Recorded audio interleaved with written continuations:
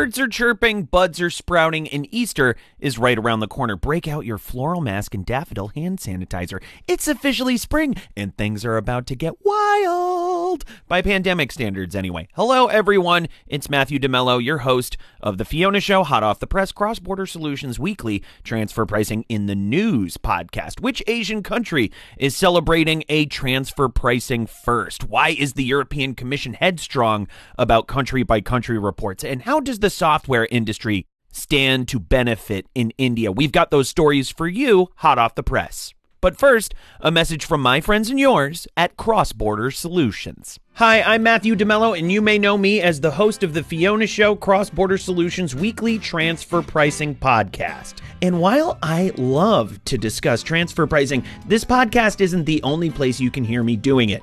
Cross-Border Solutions recently relaunched Transfer Pricing University, a live webinar series where you can learn about modern-day transfer pricing, everything from methodologies to comparables to preparing documentation to meet country-specific regulations.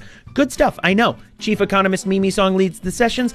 I just ask the occasional obvious question. Since our program is NASBA certified, you can earn 1 CPE credit for joining each session. Pretty sweet. So what are you waiting for? Join us for Transfer Pricing University Weekly. Classes are free, so now you really have no reason to miss it. Sign up at xbs.ai/TPU.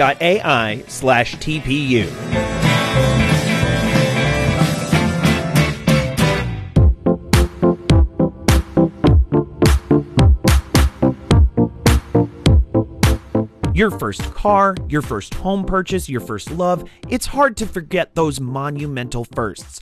Mongolia is having a first of its own, its first transfer pricing assessment. So who is the lucky recipient? A mining company strapped with a $228 million tax bill and denial of $1.5 billion in loss carry-forwards. Talk about starting strong. The OECD and other international organizations have been working with the Mongolian tax administration since 2019 to beef up its tax collections from the extractive sector, an area that contributed 80% of Mongolia's exports and 24% of its tax revenue in 2019. The OECD considers the assessment a, quote, significant milestone and step forward, unquote. When it comes to EU public country-by-country reporting, it's a matter of when, not if. The European Commission for Financial Stability, Financial Services, and Capital Markets Commissioner Mariah McGuinness recently announced new plans to require multinationals to disclose tax activity and payments per member state. A majority of EU members are on board, but not Ireland. The Irish see the proposal as a tax measure which would require unanimous approval from finance ministers, but the EU has done its homework.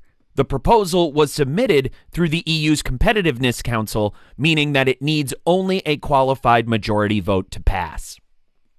A 20-year software battle comes to a hard stop. The Supreme Court of India recently ruled in favor of Engineering Analysis Center of Excellence regarding taxability of cross-border payments for resale or use of software. The case examined whether computer software end-user license agreements or distribution agreement payments count as royalty or business income for the non-resident taxpayer. The tax authority argued for royalties, saying that the Indian entity can use the intellectual property and copyright at its discretion and should incur a withholding tax as a result. On the flip side, the taxpayer argued that these transactions are part of the nature of the sale and that copyright is not licensed to the taxpayer. For Samsung Electronics, IBM India, Hewlett-Packard India, and 100 other software import countries, the legal victory is a sigh of relief. But they're not completely out of the woods. Tax authorities will be looking to make up deficits in other types of transactions, just when you thought the coast was clear.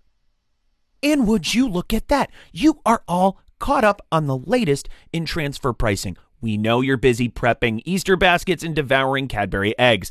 Do yourself a favor and subscribe to this podcast on Apple Podcasts or Spotify. We'll be sure to keep you up to date on transfer pricing news in minutes. While you're at it, check out our anchor podcast, The Fiona Show. This podcast was hosted, edited, and engineered by yours truly, Matthew DeMello.